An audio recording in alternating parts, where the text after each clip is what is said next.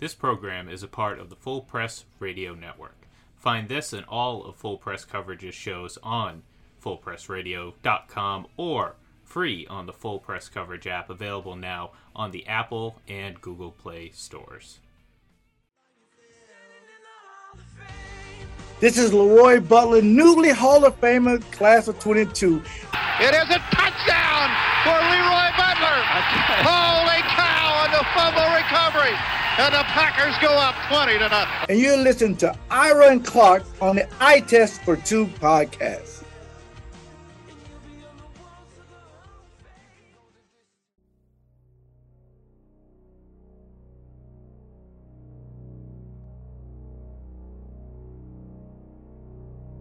Well, a week ago, we had former Green Bay safety Leroy Butler on this podcast. It took him 16 years to reach Canton, but he got there as a member of this year's Hall of Fame class.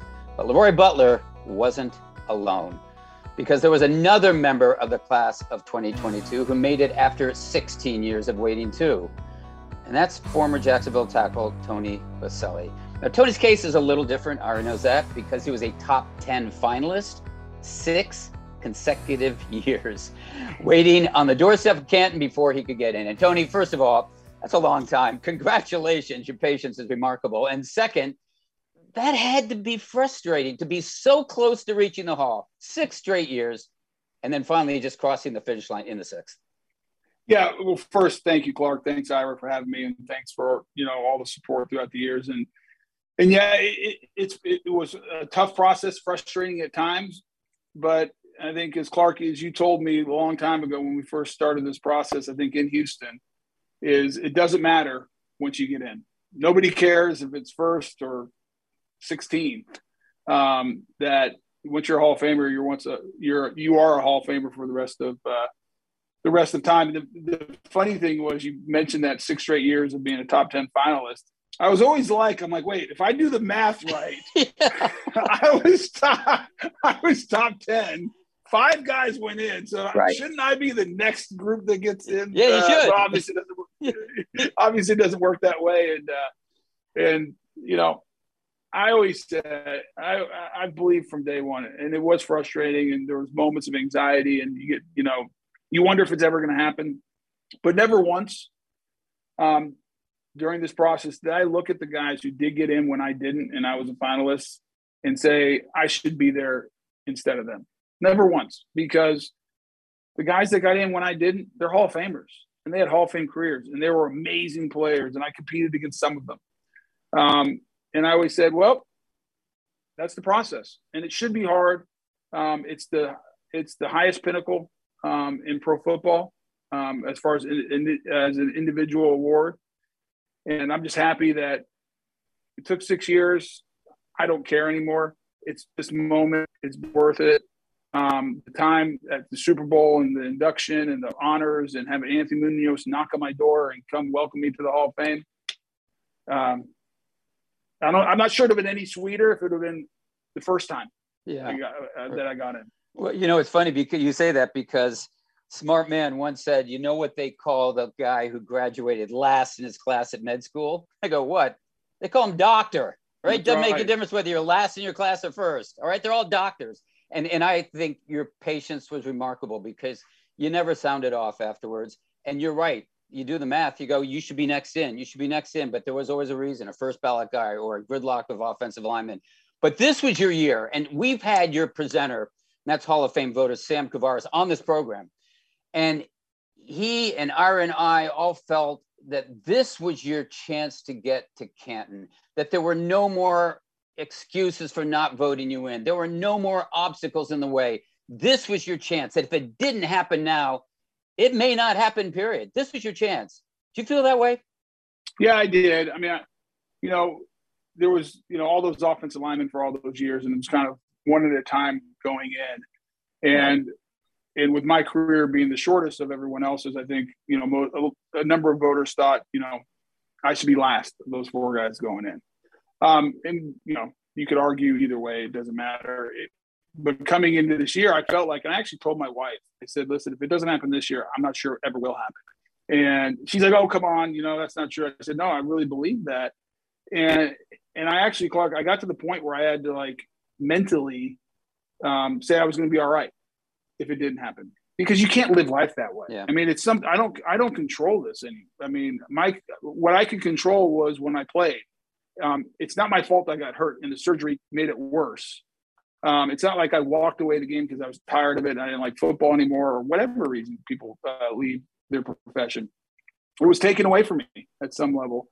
And so I got to the point during these 6 years of this process of just being okay if it didn't happen. And some people thought, like, are you saying it wouldn't be that impactful? It wouldn't be defined? No. This is amazing. And trust me, I wanted to be a Hall of Famer because it's recognizing my career and what I did on the football field. And I love football. I love the history of the game. I think it's the greatest sport ever. It's given me more than I could ever give it. Relationships, experiences, life principles, what I've learned. But I had to get to that point where if it doesn't happen, it doesn't happen. But I did think this was the year. I was hoping it was the year. I had a lot of positive comments from voters going into the process before you guys voted on the 18th. But you never know, because you get in that room and the other 14 guys that were finalists with me all have great cases to be in the Hall of Fame as well. And I knew it was going to be, it's always tough, and it should be tough. Congratulations, TB. Congrats. You would come to Raymond James Stadium, Tony, over the years, and I'd say, patience, grasshopper, patience. And you didn't want to hear it. Now, Tony, you're talking to a guy who made a speech for John Lynch for 8 years in a row, Tony. Yep. 8 years in a row. And I'd see Lynch's wife, and she'd be looking at me sideways, like, what are you doing in that room over there? So, Tony, I want to ask you about this. Players say they have mentors. Well, you had a mentor. The great Anthony Munoz, basically the greatest player at his position, Tony, in the 100-year history of this league. Tony, what's the first time you ever met him personally? And what were the great lessons, not even the technique-wise, but just the great lessons you learned from the man? Yeah, it's interesting, Ira. And number one, thank you. And you're right about John Lynch, and he was great during this process too. He called me, and he was so encouraging, and he went through it even longer than I did. But Anthony, it's funny because when I was at SC, he didn't come around much. I didn't see him a lot, and I didn't really have much of a relationship with him at all. But my first interaction with him was my redshirt sophomore year at USC. I was actually the first couple of games of the year. I wasn't playing great. I didn't feel like. And I went and found an old tape of Anthony Munoz, a coaching tape. And I would sit there for hours watching Anthony Munoz teach about offensive line play and his film when he was at the Bengals, and I started incorporating stuff that he did and he taught. And it was great for me. And I obviously looked up for him. And then when I got drafted is when I really started developing a relationship with him. He was doing TV, and he'd come to Jaguar games, and they did, I think it was at ESPN or one of the networks. He did a special on me, and we developed a good relationship and a friendship. And, we talked less about offensive line play than anything. What I really always appreciate about Anthony is the type of person he was and the role model of how he approached life. And just, he's such a good man. I agree with you. He's the greatest left tackle to ever play the game. I always kind of laughed and chuckled. He'll come up to me and says, he'll say that I was better than he was. And I'm like, Anthony, that's very kind of you, but you're the best. And it's a great relationship. He's someone that I tried to, watching tape of him, that was the standard.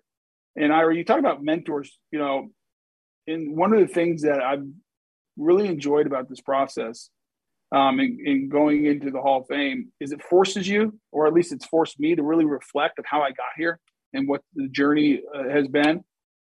And the overwhelming emotion has been gratitude. Just thankful to God that he made me 6'7" and athletic, because I had nothing to do with that. I might have worked to refine those gifts, but it was from him. And maybe even more importantly, the people he's put in my life and the coaches. I had an amazing high school coach in Sam Pagano. My parents, my mom and dad. I can just go down the list. My offensive line coaches that I had at SC were amazing. So I think getting into the Hall of Fame is an individual honor. There's no doubt about it. But I feel like I'm bringing a lot of people with me. and I'm getting into the Hall of Fame because of their fingerprints on my life, and it's been an amazing journey. Tony, I want to ask you about a couple of ex-teammates that I know that you feel like you should bring them with you to Canton. And they don't get talked about enough, in my opinion. Tony, I'm sure you agree. Jimmy Smith and Fred Taylor, you blocked for Fred Taylor. You gave Brunel enough time to find Jimmy Smith. Tony, these were exceptional players in Jacksonville. Yeah, and they never got to do when they played because I think we're in a small market. Fred Taylor has, I think, over 12,000 yards, and he has 4.6 yards per carry. Go list the number of players in the history of this game who've done that. And you're going to get about down to number 3, and then it's over. I think Jim Brown, I believe Adrian Peterson's the other one, and Fred Taylor. If you asked anyone who played against Fred Taylor, and if you turned on the tape, there was no one like him. And there was great backs. And, some of the arguments is, well, he didn't make the Pro Bowl and this stuff. I don't care. Go watch the tape. Go watch what he did. Go look at his statistics. Go look at his production. And go ask anyone he played against. And they'll tell you he was one of the best to ever do it. Jimmy Smith's another guy that, Ira, the best thing I can say about him is nobody could cover him man-to-man. And our offense at the end of the day was pretty simple at times with Fred Taylor and Jimmy Smith. Brunel will get to the line of scrimmage. If they had 7 in the box, we were going to run the ball. If there was 8 in the box and they were going to play man outside against Jimmy Smith, we were throwing to Jimmy. The year that the Ravens had the number 1 overall defense in the history of the NFL as far as scoring points, we scored 34 points against them, and Jimmy Smith had like 280 yards of receiving. He did.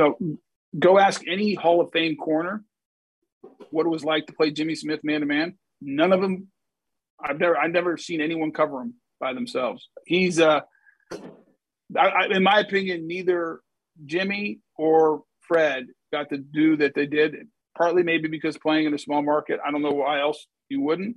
And remember, Jimmy Smith did that in an era where you could take receivers' heads off across the middle of the field. There was no defenseless receiver.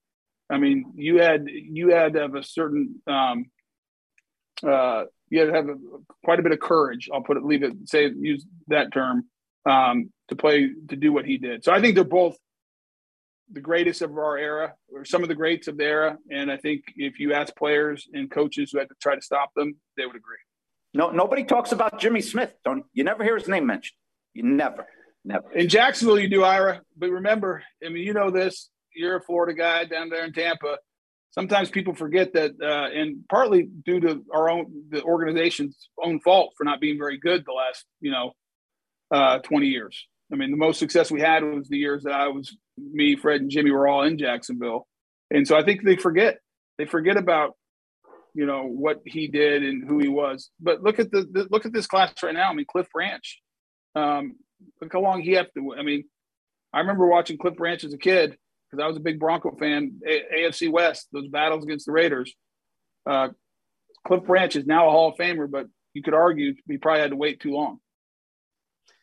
We're speaking with Tony Boselli, Hall of Famer Tony Boselli, on the eye test for 2. And boy, it sounds good to say that. It's been a long time. But Tony, we asked Leroy Butler on this show. I mentioned that at the start of the program that we had him on last week. We mentioned to him that we had this vote on January 18th.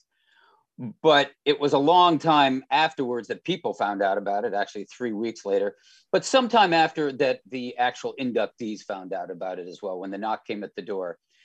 How excruciating was that wait for you? Because you don't know. I mean, there's probably all sorts of things going through your head, but you just don't know.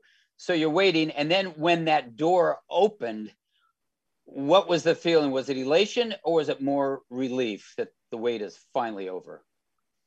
It was probably both. It was both. And I actually told the Hall of Fame this, at the Super Bowl weekend, is like, hey, one recommendation, don't tell us when you guys vote, because we all knew you voted on the 18th. So then you're waiting, like, just keep it quiet. Like, because you guys do a great job of keeping everything else quiet. Just keep that portion quiet too. Because I don't want to know, because as soon as you found out the vote was done, the Hall of Fame was decided upon. Right. And I had to wait till the 27th for the knock on the door. And Clark and I, the funny thing is, the Hall of Fame called my wife the next day and said Tony made the Hall of Fame, because they had to start planning on where I was going to, because I travel a lot for work. And they're like, okay, we need to figure out where he's going to be and when we can come do this knock. And I've been giving my wife a hard time. I'm like, you know what? You're a good liar. Because she kept it. She didn't tell anybody for it, and was organizing this whole thing. And you guys will love this. The night before I found out, so I found out the 27th of January with Anthony Munoz coming to knock on the door, where it was a moment I'll never forget the rest of my life, is we went to dinner the 26th night, me, my wife, and my oldest son, Andrew.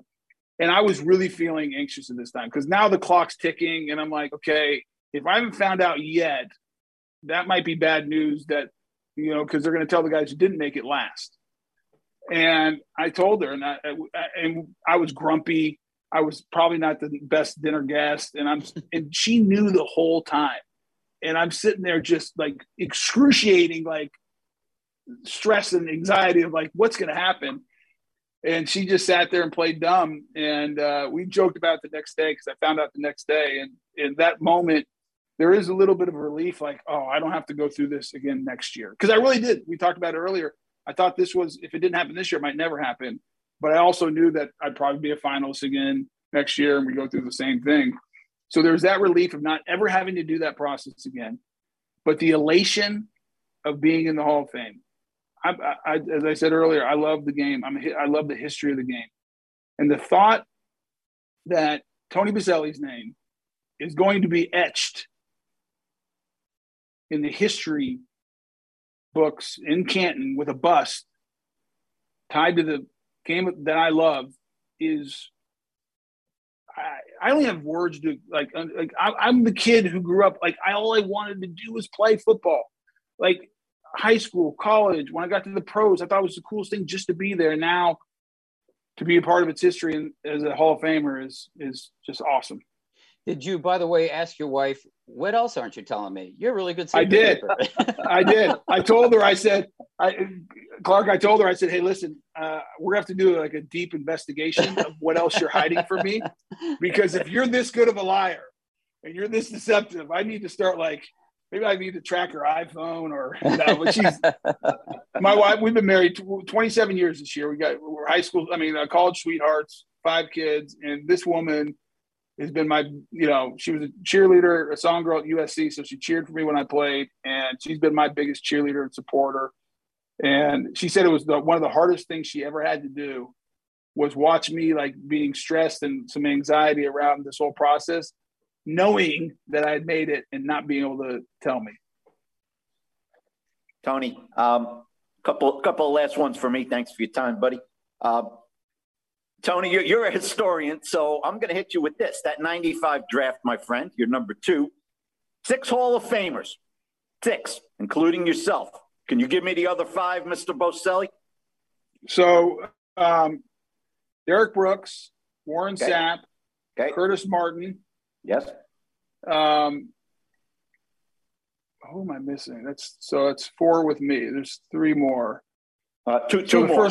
Two more. So one's a running back, and one's a defensive back.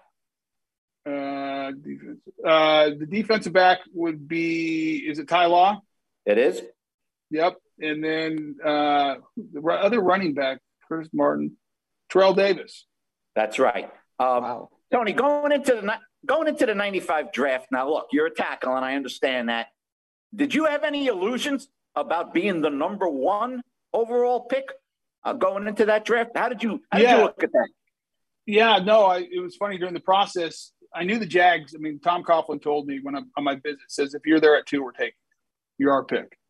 And the night before the draft, the Bengals actually traded up with the Carolina Panthers to the number 1 overall pick. And I had a lot of conversations. They'd come out and visit with me.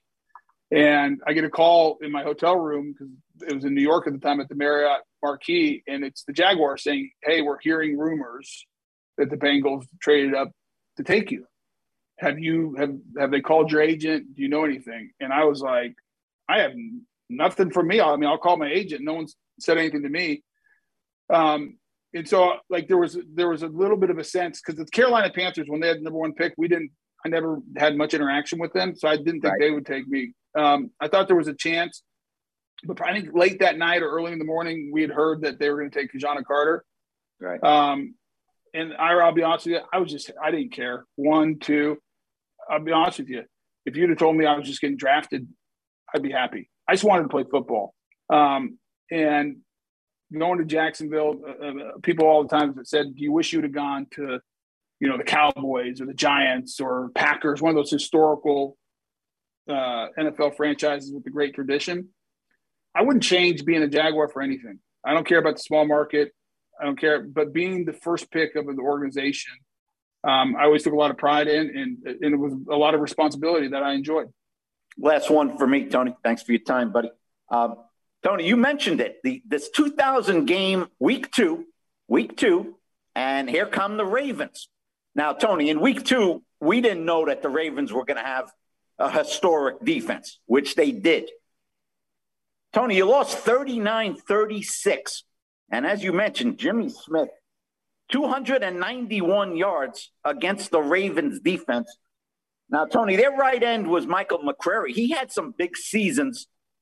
So here's my question, Tony. McCrary didn't do anything in that game. He didn't going up against you. But, Tony, is there a right defensive end or two, maybe in the division or whatever, that you think's been a little bit under-publicized that you faced, that you said, man, that guy's a heck of a player? My era. I played against Eric Thomas, obviously battled Bruce Smith. I played against guys who were in the Hall of Fame, who made multiple Pro Bowls, all pros, and they're all great players too. Michael McCrary gave you all you wanted every snap. And we battled for a lot of years. And I would say, if I was listing the players that I have the utmost respect for and guys that I knew I had to be at my best to have success, Mike McCrary would be right at the top of that list. Obviously, Bruce Smith would be as well, and the Derek Thomas and so many great players. But Michael McCrary, no one talks about him. And on that defense, they had great players led by Ray Lewis at middle linebacker. But Michael McCrary was their best pass rusher. He brought an attitude to that group that I think helped them be the number one defense in the league and really historically in the NFL. And I always give, my teammates that played defense in that game a lot of grief, because I'm like, wait a second. We scored 36 points against the greatest scoring defense in the history of the NFL. And you knuckleheads couldn't keep him out of the end zone one more time. I mean, are you kidding me? Tony, I know you got to run, so I'll make these quick. 2 last quick ones. You spoke so fondly of the Jacksonville Jaguars. What kind of satisfaction do you have being the first Jaguar enshrined in the Pro Football Hall of Fame? It's huge to me.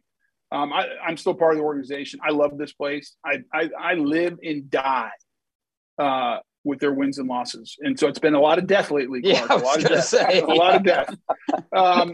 And I took it as a huge responsibility when I was the first pick, when I was a player. Like, I represented the organization. I have since I retired. And to be the first Hall of Famer from Jacksonville, it's important to me, because I think the fans, they've been supportive of me, the organization. Shad Khan, our owner, who wasn't the owner when I was there, but has been super supportive in this process. Wayne Weaver, the past owner. Like, again, I said it earlier, I'm going into the Hall of Fame. It's for Tony Boselli, but I'm bringing the organization with me. I'm bringing my family. I'm bringing our fans, my friends, my teammates. It's a big deal to me. And lastly, you played in the golden age of left tackles: Ogden, Rofe, Pace, Jones, and you. Who's the best left tackle in the game today? Well, I think we'd all argue which one it is. I don't know. I mean, that's tough. I mean, who's the guy you like? Who's the guy you like? There's 3 years I made the, all pro in front of all of them. And there's other years that didn't. So I liked all their games. So Willie Rofe was a guy who was older than me. And but so I'm talking about today's game. Who's the best? Today's game. Yeah. My favorite, that's a much easier question for me, Clark. My favorite tackle in today's game is Trent Williams. Love him. I love how he plays. He's physical. He has a nastiness. Like, you could play the game differently when I played the game. I mean, you could get a guy down. I mean, I would get guys on the ground and just go ball them. You do that today, you might get a fine and thrown in jail because of the way the game is officiated. But Trent Williams, he presses the envelope. He's a great pass blocker. He's big. He's athletic, but he's also a really physical run blocker. He finishes guys. He's my favorite left tackle in the game today. Tony, who's going to present you? Do you know yet? I do, but I'm not telling anybody yet because I've yet to have the conversation. My wife and I just talked about this the other day, and I was bouncing my ideas off of her, and I landed on I know exactly what it's going to be, but I haven't had a chance to tell them yet. And we're not going to ask her because she can keep a secret. Now you're keeping a secret. Hey, Tony Boselli. You're keeping a secret, Tony. Now it's on you. Yeah. She's teaching me, Ira. She's teaching me her tricks. I'm trying to learn from her. She's the master Jedi. She's Yoda. I'm just a young Skywalker. Tony Boselli, it's been a long time coming, but congratulations on reaching the Pro Football Hall of Fame, and thanks so much for joining us. We'll see you in Canton this summer. Sounds good. Thanks, Clark. Thanks, Ira, and appreciate you guys having me on and all the support throughout the years. You got it. Thanks, Tony. That was Hall of Famer Tony Boselli, class of 2022, and Ira. You got to like the guy's patience. I mean, he waited a long time, never complained, and he rolled with the punches. And I do think, as we said on this program when Sam was here, had he not made it this year, wasn't sure he was actually going to cross the finish line. It was the perfect opportunity. We nailed this one, Clark. We nailed it because he was my number one guy that was going to get in the class of 2022. It was his time. There's no Peyton Manning blocking him, and there's no Charles Woodson blocking him. And you're right. He doesn't make it this time. Could be a real problem going forward. Are like me, you are married. How do you think his wife keeps that secret? Man, I'm telling you, I wish I had a woman like that. Good. It doesn't go beyond. This is just between us. Your wife will never Ian, you can erase that one. Ian, you can erase. Take that out. Anyway, that's going to do it. If you want to listen to more of the Eye Test for Two, listen to our producer, Ian Glendon, and he will tell you how. Well, there's a number of ways. First, you can go to fullpresscoverage.com, check out the podcast tab on the top of the website, pull it down, you'll see the Eye Test for Two, and, of course, you can download the Full Press Coverage app, and it's available right there in our podcast section. Either way, it's easy. Trust me, it's easy. Thanks again for listening to the Eye Test for Two, and we'll see you next week.